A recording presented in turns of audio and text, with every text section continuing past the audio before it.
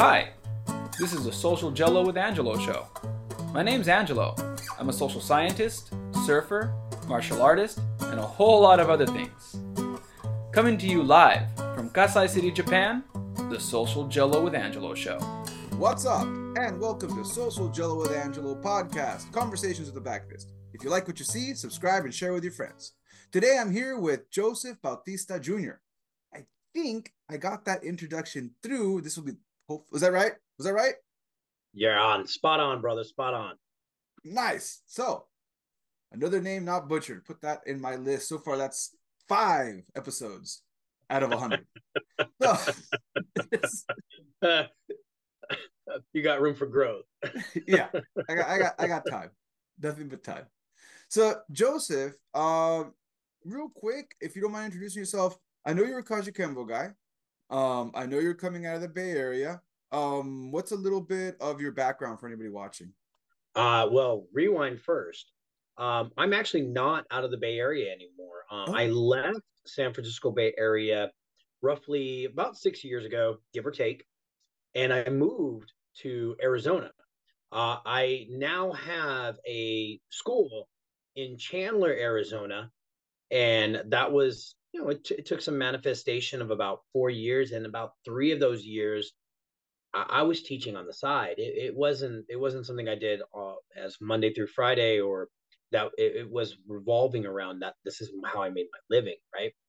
But so yes, I'm Joseph Bautista Jr., 4th degree Sifu under Professor Jeff Makaloloy and senior grandmaster. I'm sorry, not senior. Grandmaster Joseph Bautista Sr. and the grandson of Senior Grandmaster Imo Batista. And so the way these episodes work for anybody who's watching, I interview different martial artists from different backgrounds. The last episode I do was on capoeira. Now, I always say that's a great way to introduce. I am not the Kajukenbo podcast. I do interview a lot of Kajukenbo guys, and that's because I do Kajukenbo. So obviously this is those are my people. So I interview a lot of them. Kajukenbo is a martial art that comes from Hawaii. I'm being very specific on the wording of this because I did a whole hour, maybe 2-hour podcast, which is at the end of this episode. You can click on it. The What is Kajukenbo podcast. This is not the Kajukenbo podcast. This is not about what is the Kajukenbo podcast. This is all about Joseph. So I want to get that out of the way right now. So if you're watching this is your first episode, you want to know more about that, at the very end of this, you can click to the end of it. There'll be a little thumbnail. You can go listen to that first if you want to, or you can just listen to the story, which is going to be pretty cool for me anyway. Maybe hopefully for you too. So Joseph, how long? Well, let me rephrase that. When did you start training in martial arts?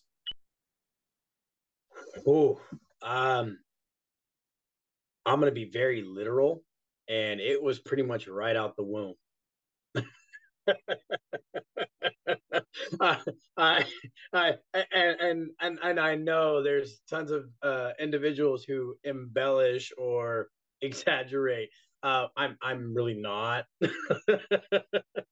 As soon as I was born, my family threw a gi on me because actually, and this is where it's an interesting scenario. My mother, Maria Caridad Vargas, Maria then Batista, when she married my dad, she actually trained in Kajukenbo, and that's how my parents met. Yeah, if you ask, I believe she's professor or grandmaster now, Tammy Whelan, she'll even say, I introduced your parents. And Grandmaster Mitch Powell, he was actually at my parents' wedding. So, I mean, the Kajukenbo is actually very tightly rooted and knit, bound and wound. Any scenario you can think of, I've grown up in it. I'm a Kaju baby. And then I grow up to basically live it as part of my life. So basically, but if we really want to put the whole training aspect, I think around the age of 5 and 6, because it was a family dynamic for us, there really wasn't any separation or against or not promoting the value of Kajikembo as a martial art. I learned it right out the gate. And it's been, left and right, learning those movements. And I'm a southpaw.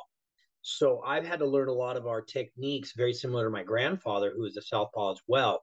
My dad is orthodox. He's right-handed. And then so is my main instructor, Professor Jeff. He's right-handed as well. But Professor Jeff, as well as myself, and it was growing up with him as well. He's a beautiful tactician, and he goes, okay, if I know how to do this really well on the right, I really need to study it on the left. That way, I know what kind of person I'm working against. But that also helped me out growing because he was one of my biggest influences when I started training as well. I believe he was a black belt in Crazy Dragon, but an orange belt under my dad when I really officially started training. Now, I could be slightly wrong on that. He could have been a little bit higher in rank. Mind you, like I said, I was 4, 5, 6 years old. My memory in those age ranges is not extremely acute. It's more abstract. So, just what is Crazy Dragon? Oh, okay. So Crazy Dragon was a group that was formed a long while ago. And it was a school that was taught openly. The goal was to try to help individuals who were lower in finances and things like that, so they can learn Kaji Kembo. It was just a very, very unique group. They called themselves Crazy Dragons because they went against the grain of a lot of what other people do.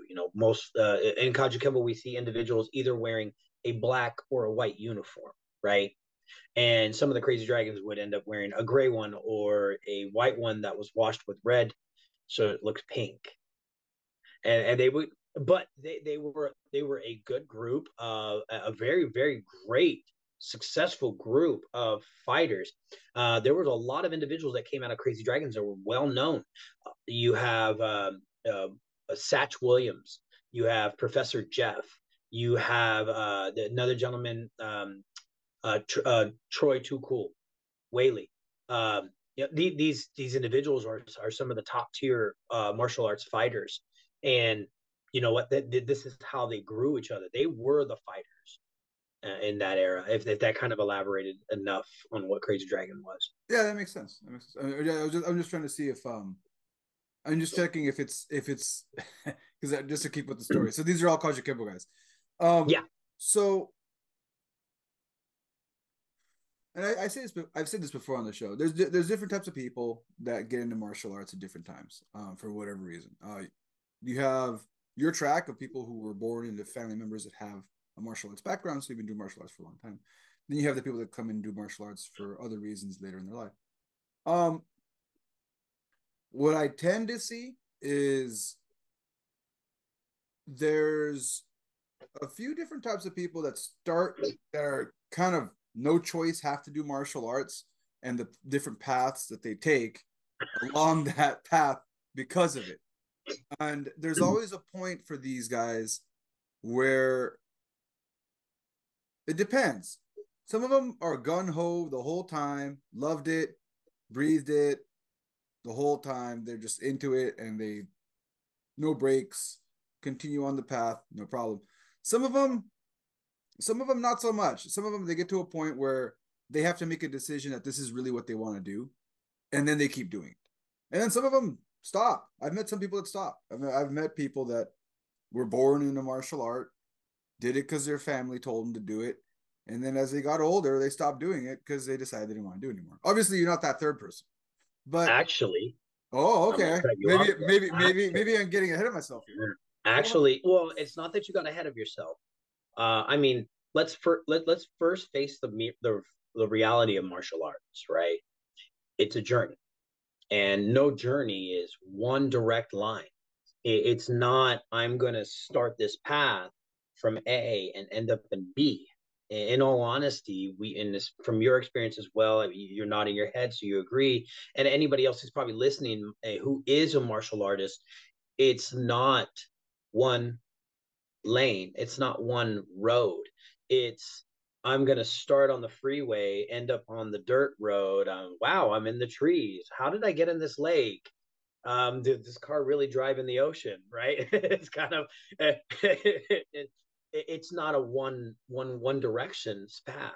Around my teenage years, I was going through a lot of personal issues, family dynamics, puberty, and in all honesty, and I'm going to be very transparent here, I had a very, very strong addiction to drugs back in those teenage years. And after I started sobering up, my life changed, and I took a long pause. My pause was from my teenage years, and I did not put on my gi or my belt until around the age of 25, 26. And it was really at the rise of my daughter's birth about to start.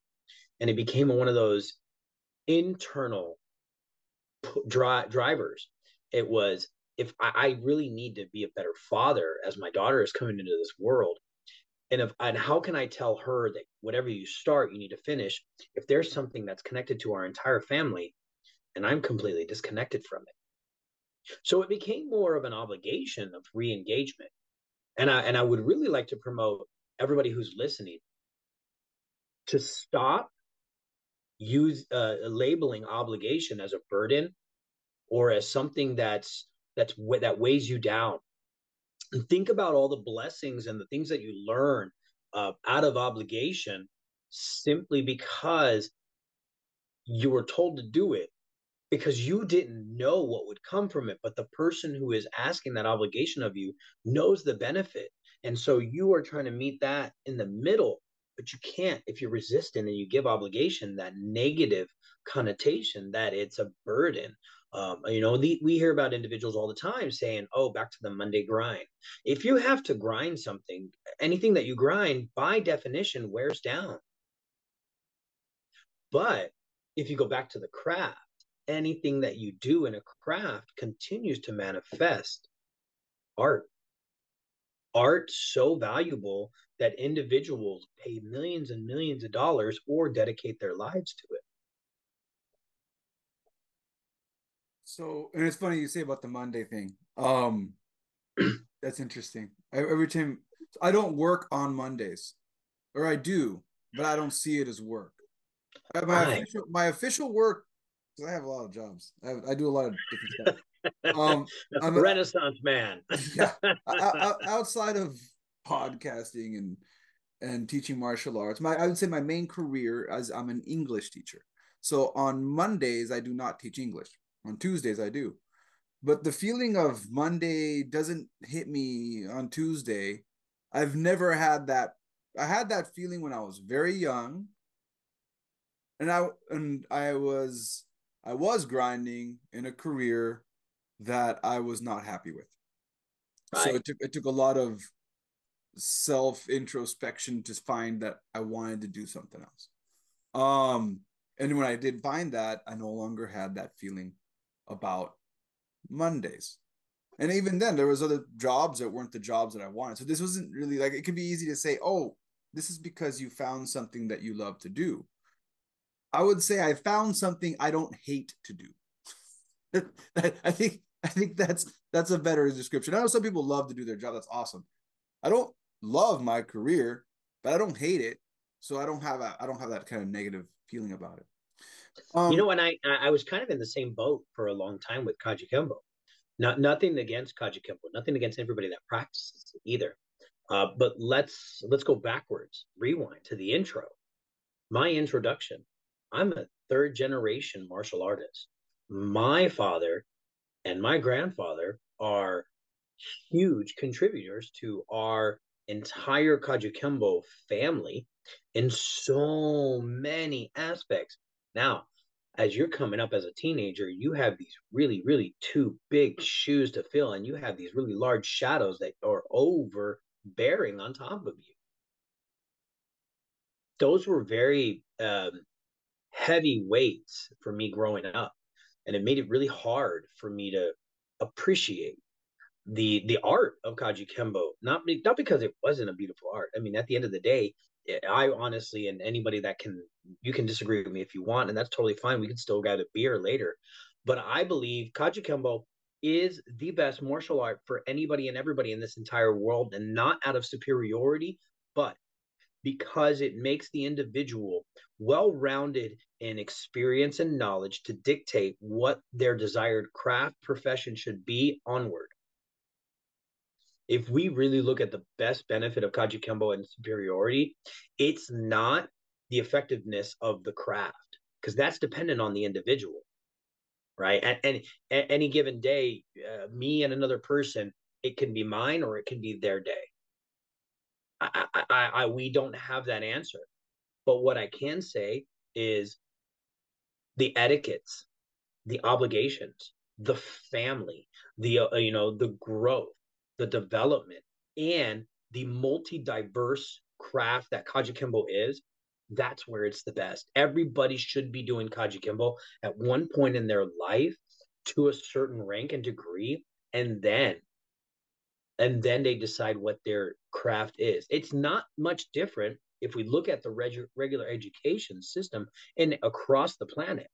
In an education system, the entire growth of the student in the education system is to give them the basic comprehension of all factors that will equate to their life and how they can contribute to society. Then, when they finish their regular education, their general education, they go into the master, their specialty, their skill, their career. And that's why we have, and you've had some really great guys that have been near and dear to my heart. Ron Esteller, my godfather, I'm just going to reference him again. He is hands down one of the best individuals who's taught me how to use knives from his experience to me, with many different facets that it makes the most sense. I still to this day use his grappling and knife in play routine, for fun. My godfather taught me a lot of those great things.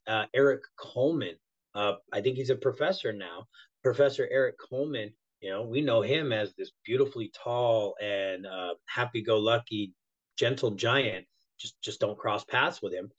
He inspired me to practice a little more on Muay Thai and some of my kickboxing striking, just because I'm like, you're a tall dude. How am I going to get anywhere near you, right? So that this is more like my philosophy on that, of why we want to and give Kajikembo that platform. That, I mean, we're teaching self-defense, and the easiest connection to self-defense that really makes the most sense to everybody I've been around is, if you know how to swim without getting wet, tell me how you can truly learn self-defense without full contact. Yeah, I mean, yeah. So there's here, I wrote a few notes here real quick. Awesome. Notes are great. So when did you, well, there's a few things. There's a side note. So you were saying earlier, and I like what you said. You were saying that it's you're comparing it to kind of like general education at school. Because I've met people that did Kajikembo, left Kajikembo, and decided to do something like Bay Muay Thai, and they completely left Kajikembo, or they decided to do Brazilian Jiu Jitsu. Stephen Kesting, he's on our tree, and yeah, he's a Kajikembo guy, and he got to a certain rank in Kajikembo, and eventually decided to say that he wanted to specify in Brazilian Jiu Jitsu. Now, some people get upset about this kind of stuff, but the way I look at this is,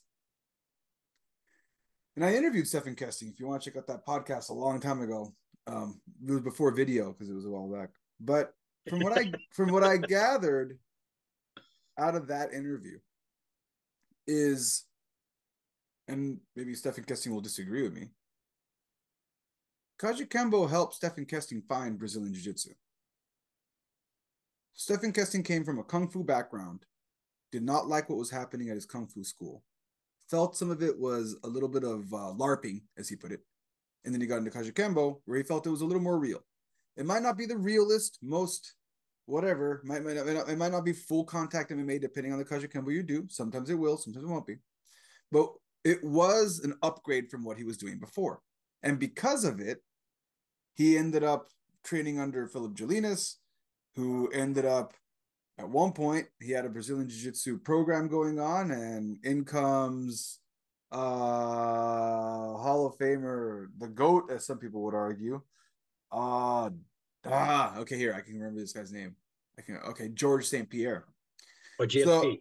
yeah, GSP comes into his gym in Canada, and he got his purple belt through his Brazilian Jiu-Jitsu program. Right. And that same program is the one that Stephen Kesting was in. And eventually Stephen Kesting goes springboards from there and ends up under, I forgot, and I'm going to stop right there before I mess up the name, because if Stephen Kesting does listen to this, he's like, oh, that's who I trained under. So I'm not going to say a name, but I am going to say that because of Kajukenbo, it springboarded him into the Brazilian Jiu-Jitsu world, and now he's really big in that world. Now, again, I am partial towards Kajukenbo, so I'm subjective. I'm not objective about this. But I can say that my experiences in Kajukenbo, for me, whether you're one of those people that at this point, for whatever reason, do or do not practice Kajukenbo, decide to do something else, it is a part of your life that helped you get to that one thing. It'll definitely give you a guidepost, because it's such a great, and I'm going, oh shit, we're going to the what is Kajukenbo. Okay, we're going to try to avoid the what is Kajukenbo. But because of what you said, Well, it's we can approach. still be what is Kajukenbo as a perspective of ourselves. No, yeah. No, I know. I just, I know what this conversation can turn into, and I want to go back to the question I have about your journey. So I'm gonna try to wrap this up in like 5 seconds. So it's like because of its general approach to martial arts and not closing off or snipping off other pathways to go. A lot of people that do Kajukenbo do end up jumping into something else. I can concur, Yeah. because after all of our years, and I mean, one of the things that I was blessed with when I got my black belt underneath Professor Jeff Makaloloy, and even before I got that black belt, when I was still a brown belt, I got the opportunity to go down to IMB, International Martial Arts Boxing Academy, under Grandmaster Richard Bustillo, who was not only a Jeet Kune Do guy, not only an Eskrima an Escadore, not only a really great boxing coach, professional boxing, but he is also a Kajukenbo practitioner, and they all intertwine to each other. But I got these blessings to work with these gentlemen at a young age. And around 29, 30. Guess who else I got to work with? I have repetitively got to work with Gokor Chivichian one-on-one. I'm not talking about this large setting. I'm talking about one-on-one, very intimate setting, things that people are willing to pay thousands and thousands of dollars for. And I got these opportunities, and let alone Dan Inosanto. And by the way, his slow is our fast. Okay. That man is a beautiful, beautiful well of knowledge. And if anybody ever gets a chance to go down to LA and work at the Inosanto Academy, take it. Anybody that gets to go to Hayastan Academy, take it. Anybody that gets to go to IMB, take it. Anybody that even gets to go to the Bay Area and go to the Dragon's Den, take that opportunity. Right. But with all of that evolution, now we're in a different place. I'm in a different place of my development. And it's like, I always have to learn. We always have to learn. And so I've decided to go a complete different direction than what I've been practicing. I've practiced the Muay Thai style. I've practiced the USA boxing style. I've practiced our Kempo style. I've practiced the Jeet Kune Do style, the thought, the theory of martial arts. And now I'm going into the Wushu. I'm training in Wushu as my practice, as a separation, because I wanted to learn how to add more longevity to my katas and my movements, and not just force for force. Don't get me wrong. I mean, I'm 41. 42 is right around the corner from me. And I know that doesn't sound like a big age, but from head to toe, the bones take a beating. And, that's why we make comments about fighting, right? It's a young man's sport. Some of us just can't take that beating and bounce back as fast. No, I'm 40. I turned 43. So yeah, there's a lot of stuff that happens when you get to 40. Before Yeah, 40. the warranty on our bodies wear off. Yeah, and then it's I always say, and it's not about the year, it's about the mileage. That's it's not about the year, it's about the And mileage. a lot of us put some miles, and we go backwards to what I said about my history, right? I put my body through a huge threshold of heavy mileage. in that, teenage to early 20 years, getting into that area. If anybody really wants to like understand what do scheduled drugs actually do to your body, it accelerates the process. That's why you heal. That's why you feel better. But there's a compromise. There's a draw. That draw sometimes way more debilitating than the condition. So going back, well, going back to that moment that you said earlier, I really appreciate you sharing that. Have shared that before. I've shared that in a short YouTube video that I had. I went through a phase where I was really, well, I didn't go heavy in the like heavy drug usage, but there was a point in my life where I was definitely having issues with substance abuse, and I was more of the functional substance abuser. So I would show up to work, I would get all my responsibilities done, but it still didn't mean that at night I wasn't just putting myself through hell pretty much to have a good time, which later wasn't that great of a time. but either way, so I know where you're coming from with this story that you're talking about. Um, so you decided to come back. You said, I'm gonna make these changes, and and it was for your child, and then you started when you came back, and I guess I never asked you this before you left. As you were working your way through the system, what part of the ranking system did you end up on, like before you took your break? So at that time, before I took my pause, I was directly under my father, and my father's standards were not the they were not the easiest to come across. He lived in that world of standard, and I don't have any problem with it, and I think it's probably one of the best values I ever lived with, and I think we need to practice it a little bit more. Was the rank should not be a gift, or it shouldn't be something that the person is deserving. It should be overdue. It should be to the point that it has to, everybody across the board should be saying, dude, you need to throw that dude up the next rank.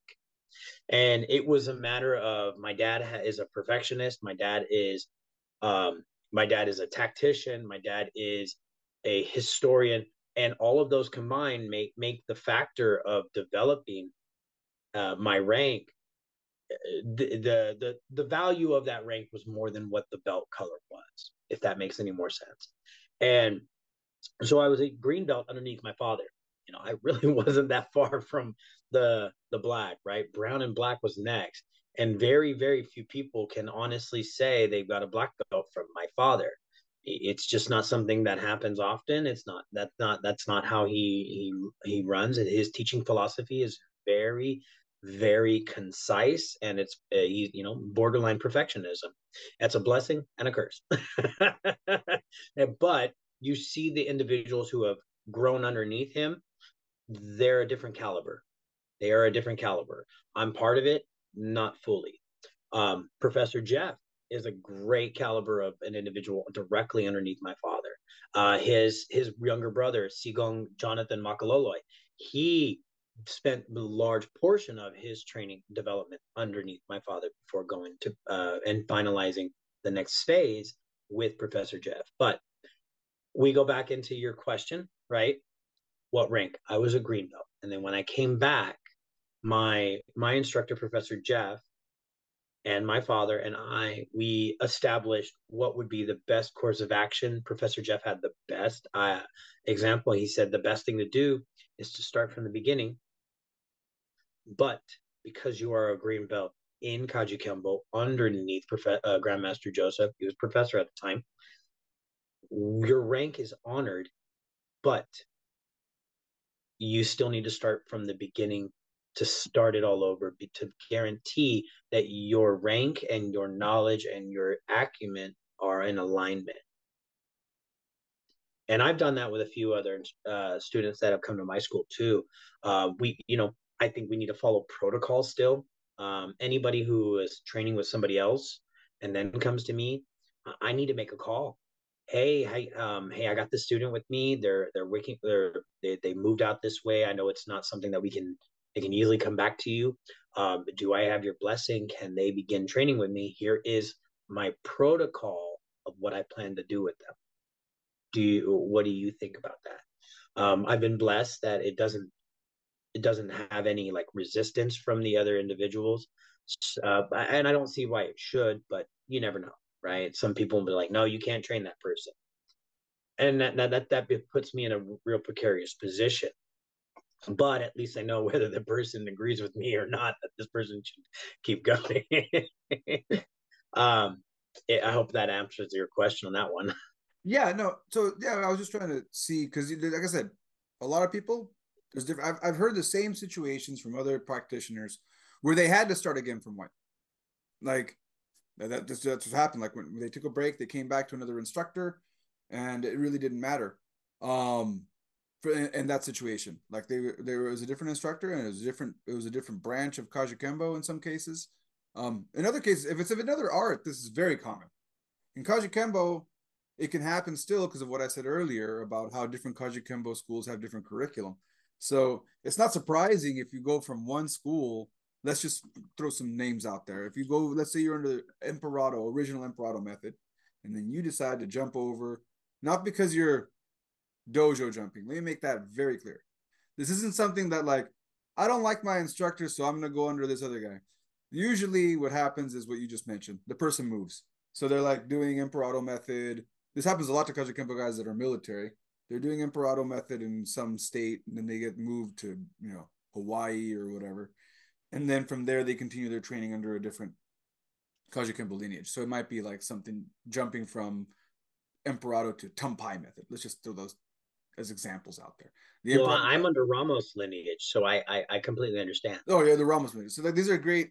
Again, for those of you that aren't up with Kajikempo, there's different lineages, and what will happen is between these just three lineages we just mentioned, there will be similar curriculum and some other curriculum that's completely different. And The way and I then like to think of it is you're ordering the same drink from the same bartender, but each one tastes a little different. yeah, and then on top of that, the requirements to make that drink will be different. So let's say one bartender likes to use, I don't know why we're using drinks as an example, but we're already going there, so let's go there. So you decide to throw in a lime with a lime and some mint, right? With only an eighth of rum and some Coca-Cola, and you're calling that a mojito. Or let's say you're gonna change it, and you're gonna say, I don't want the lime, I just want some Coke. I just want it straight, just a little bit of Coke and a little bit of rum. Or I want half. This will dramatically change the taste of your drink, and it'll also dramatically change the way you approach your martial art. But it's still Um, the same drink. it's still the same drink. So like what happens here in this situation is some people do choose to start the student again at white. And and it happens, and people are okay with this. Or some are, some aren't, but that'll happen. So I was just trying to see in your journey how that happened. So you did, if I understood you correctly, you ended up coming back under Jeff Muckle. Oh boy, last name, please. Maka Loloi. Nice. There it is. His son is actually fighting his seventh professional boxing match tonight. Nice. I wish him the best. So you went under Professor Jeff, and you went. He honored your green belt, but he started you off on the white belt curriculum. Is that correct? Yeah, white to white. Well, basically the adult curriculum, white Yeah. to purple, etc., etc. Yeah. So he started teaching you the white belt curriculum. And here's another thing that happens. You said you left when you were like 15, 16. You came back when you were like 26. Is that right? Yeah, there's like a 10-year gap, 11-year gap there. Yeah. Yes. And here's another thing that happens that's this happens in Brazilian Jiu Jitsu too, by the way. And this happens in MMA as well, like MMA gyms. Um, MMA gyms don't have ranking systems. I'm not. It's another podcast that I've done. Check it out. I'm not gonna put a thing. Just please go through the playlists. I talk about this a lot with Chuck Liddell's coach, John Hackelman. We talk a lot about what happens with MMA gyms and no belt systems and how that works. But if you let's just take an MMA gym as an example. If you leave an MMA gym for 10 years, You come back 10 years later, whatever you were training some parts will be, you'll still have the grappling and the striking and the mitt training, but your defenses and your strategies are going to be completely different. Because if you're an MMA practitioner or an MMA fan, let's say you're just watching this podcast because you're an MMA fan, you're not actually a martial artist, which happens quite a bit lately with YouTube.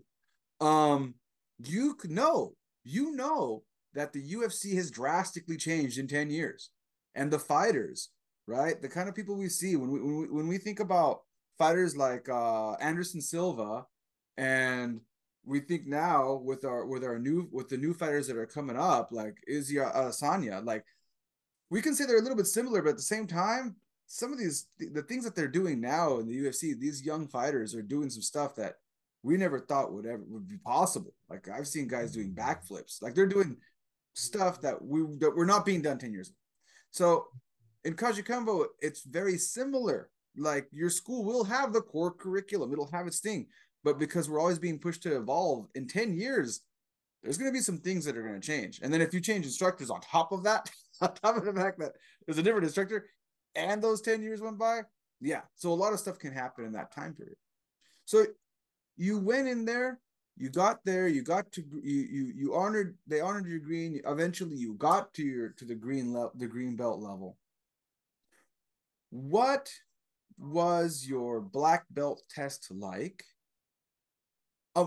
Obviously, I was going to ask you another question, but you kind of already answered it. I was going to say, when did you make Kajukenbo your own?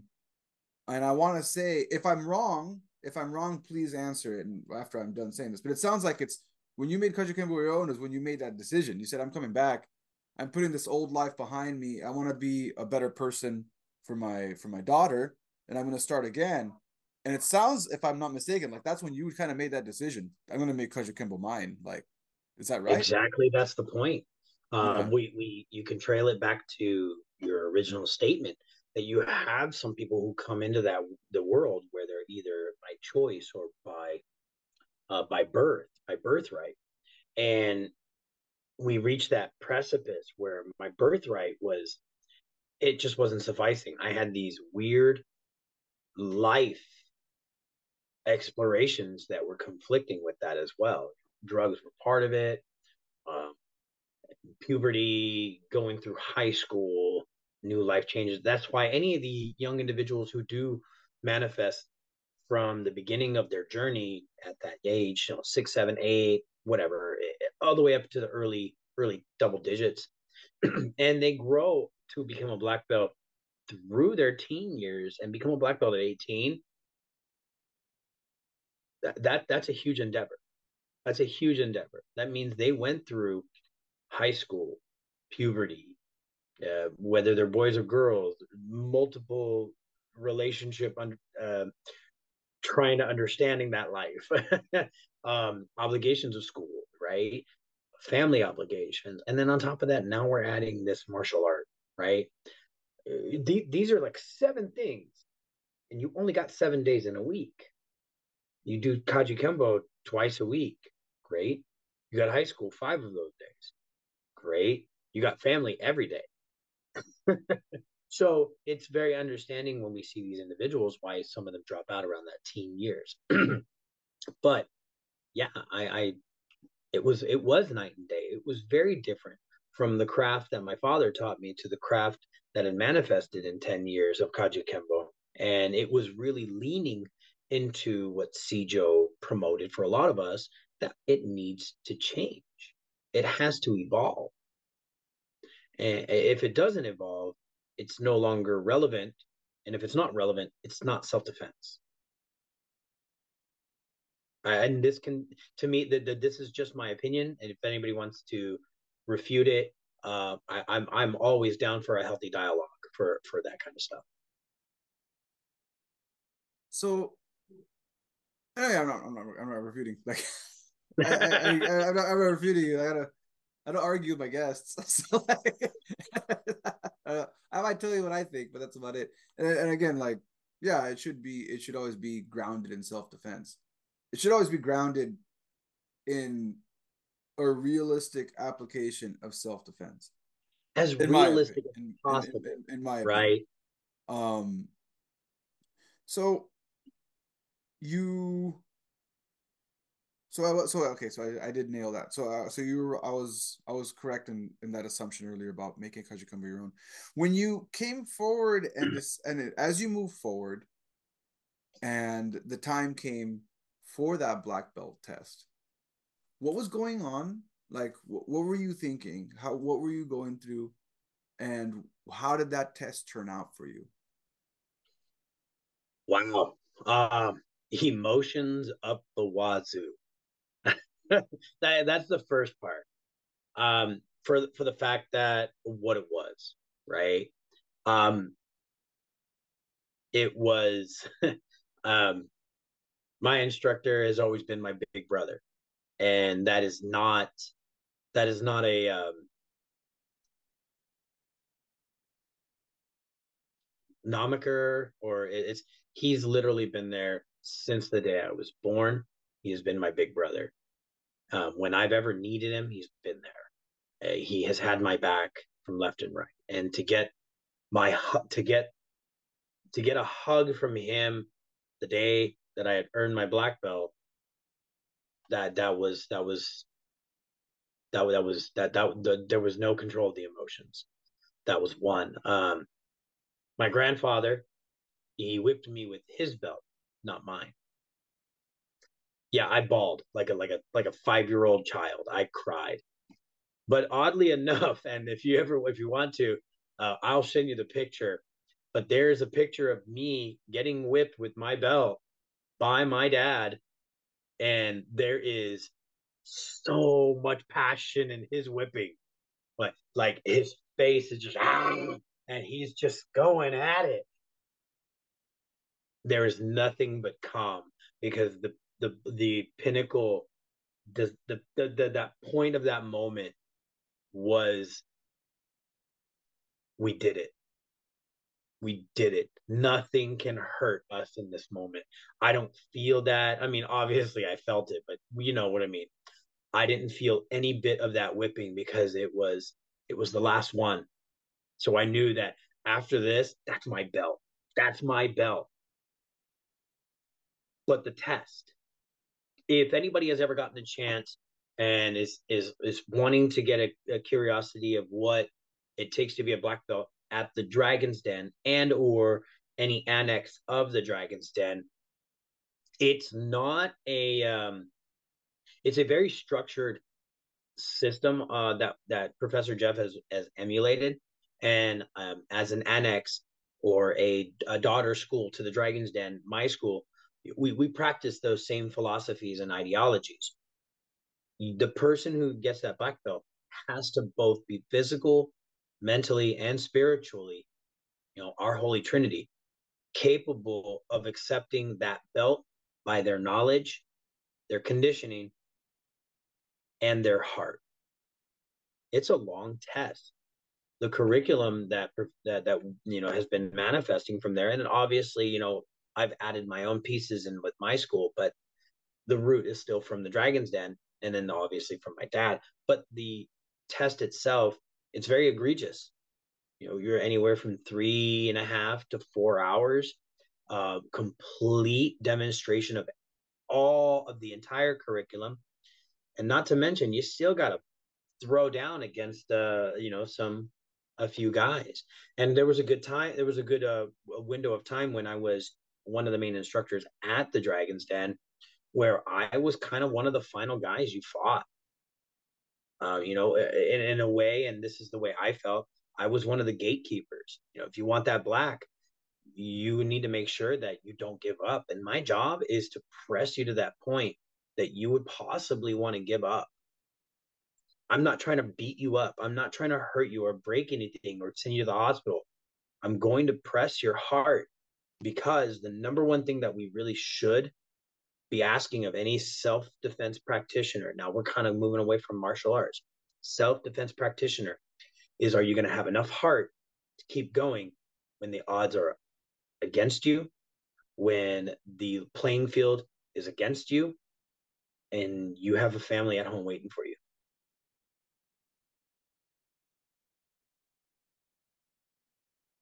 So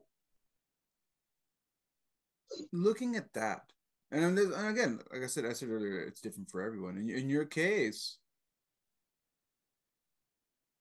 you went through a lot of Kajukenbo guys go through, but there was this added layer of accepting your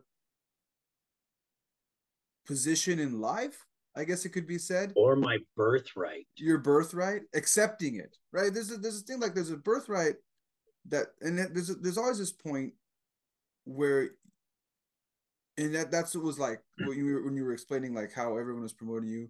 Your instructor was like your brother. These are people you've known your whole life. So this is an added layer. The black belt test is already not easy for people that don't know anyone. It's already not easy, but it's for it to all be your family and to have oh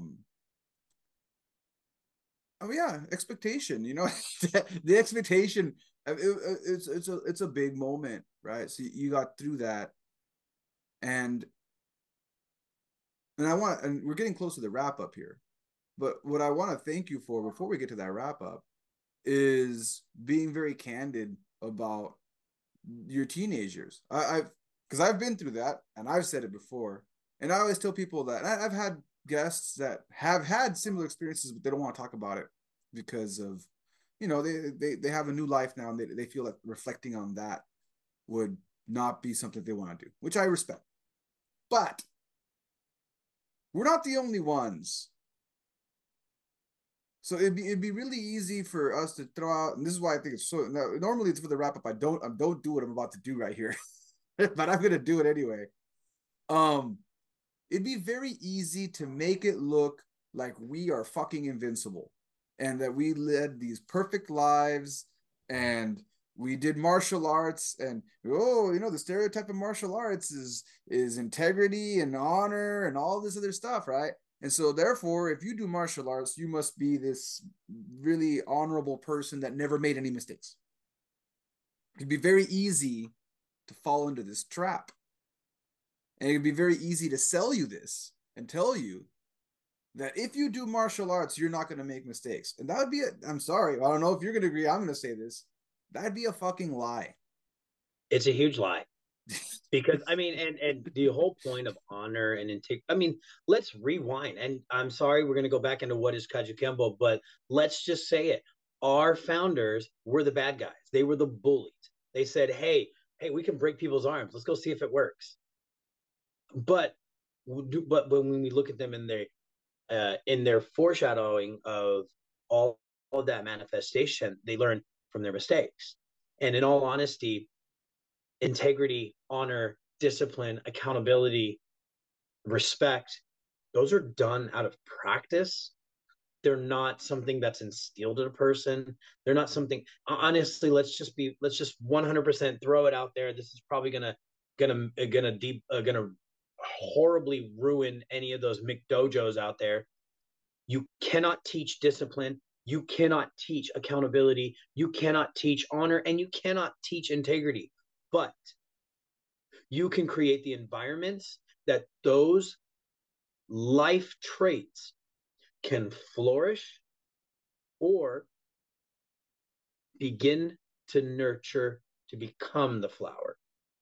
That is what we do as martial artists and martial arts instructors, is we create the environments as closely as possible, right, for those individuals to have an understanding of what those values feel like, because those are not inherent traits. If they were, we would never need martial arts. And this goes with I was watching the George Foreman movie. Great movie. Great movie. You haven't seen it? That's on my queue. Oh my gosh. So I don't want to spoil the movie for anyone, but there was a point in George Foreman's life where a young man asked him to train him, and George Foreman retired from boxing and decided to become a preacher. And he retired from boxing because he felt it was a violent life that he led, and he wanted to change as a person. And he changed. He found this change, this really great positive change in his life. I'm not a very religious person, but I respect that. And he started preaching, And while preaching, he got approached by this young man asking him to train him in boxing. It was not him. His one of his family members asked him, and he said, just find God. That's what you need. You don't need boxing. You need God. And then later, this young man got into a lot of trouble and ended up getting arrested. And this was the inspiration for Foreman to open his community center and start teaching boxing again. He says later in the film, and it made I'm getting teary because I think about it because I was that young man. That's why for me, like I can totally see. Like I said, I didn't come from a place where I was in martial arts my whole life, but it was really powerful for him to see that. He said, "I came to that young man where I am now, and not where he was at that moment." Right?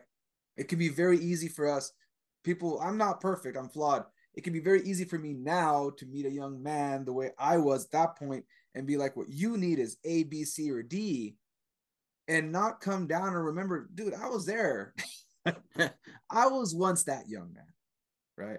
So it can be, it's a great, I think it's awesome that you said it, because I really hope anybody who's watching right now who might be going through whatever, maybe they're watching this podcast and they're sitting on YouTube and they're on that break, or they're on that path that seems like there's no way back, there's no redemption, there's no way to your old life. And there might not be a way back to your old life, but it doesn't mean that you're shut out to a new one.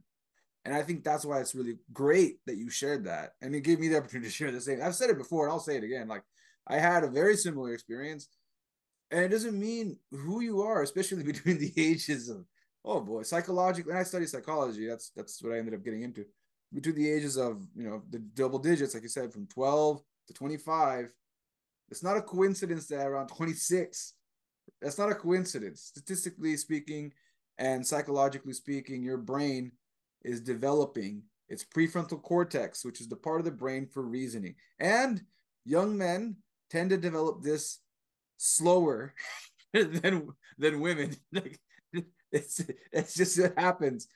And substance abuse doesn't help any of this. This does not help especially any of when this. and it's so easily available, Yeah, which of course that doesn't help it as much as well.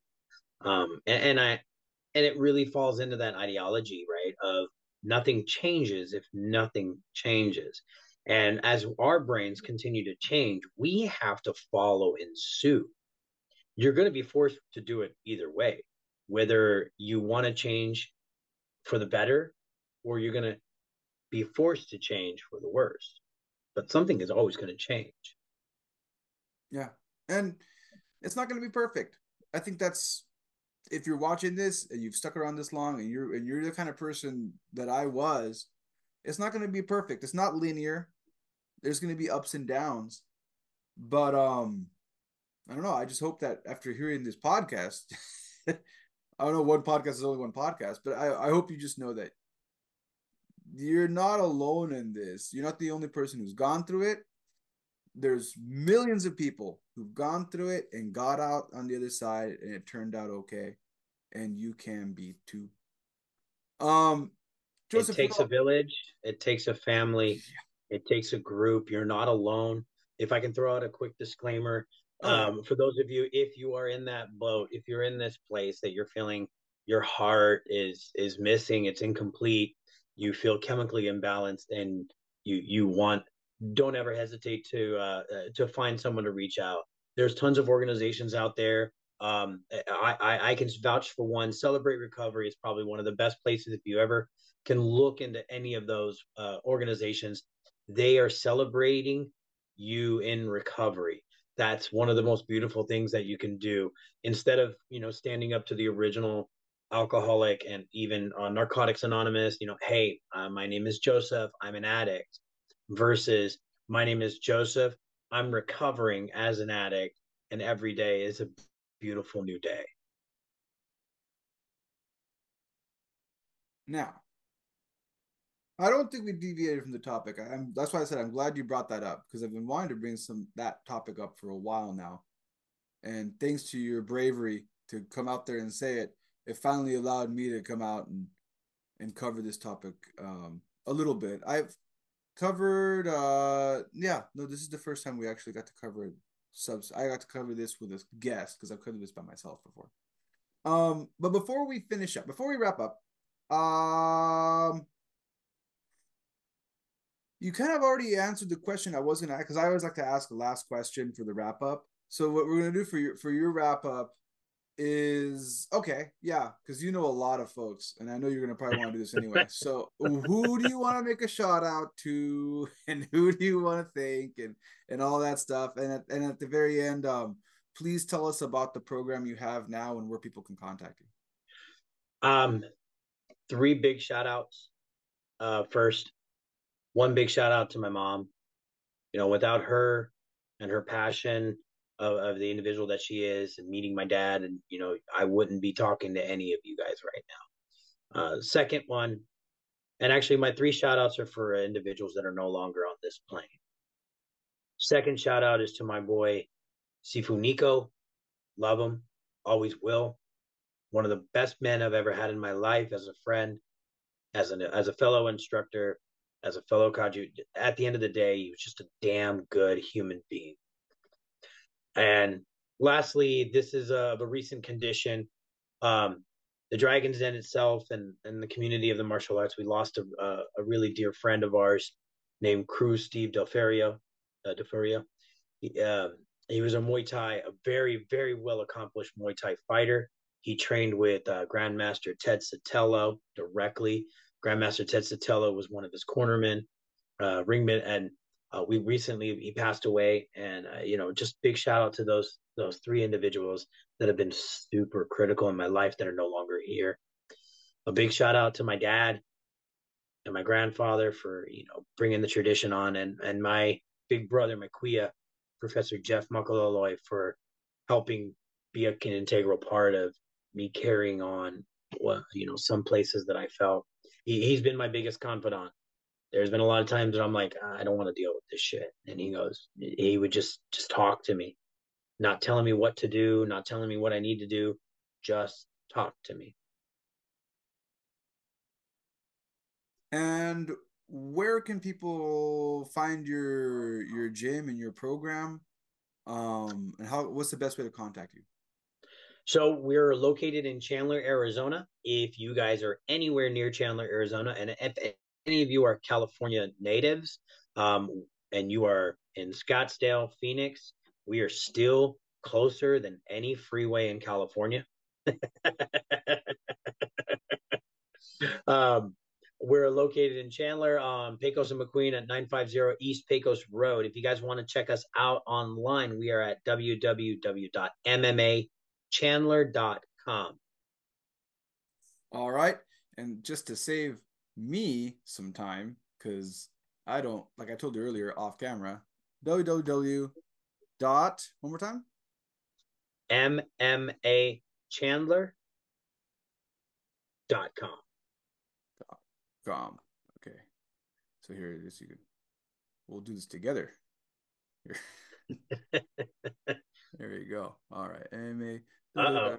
Here we go. Here we go. I better not find any porn. I'll have to take it You off better YouTube if it not. goes. There we go. It better. And I was blessed enough. I'm glad I didn't misspell that and it's somewhere weird. What I love about this website is actually that picture right there. That is actually me and my dad. Oh, that's awesome.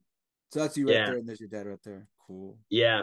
So for those of you watching, for those of you listening, it's MMA Chandler CHANDLER.com.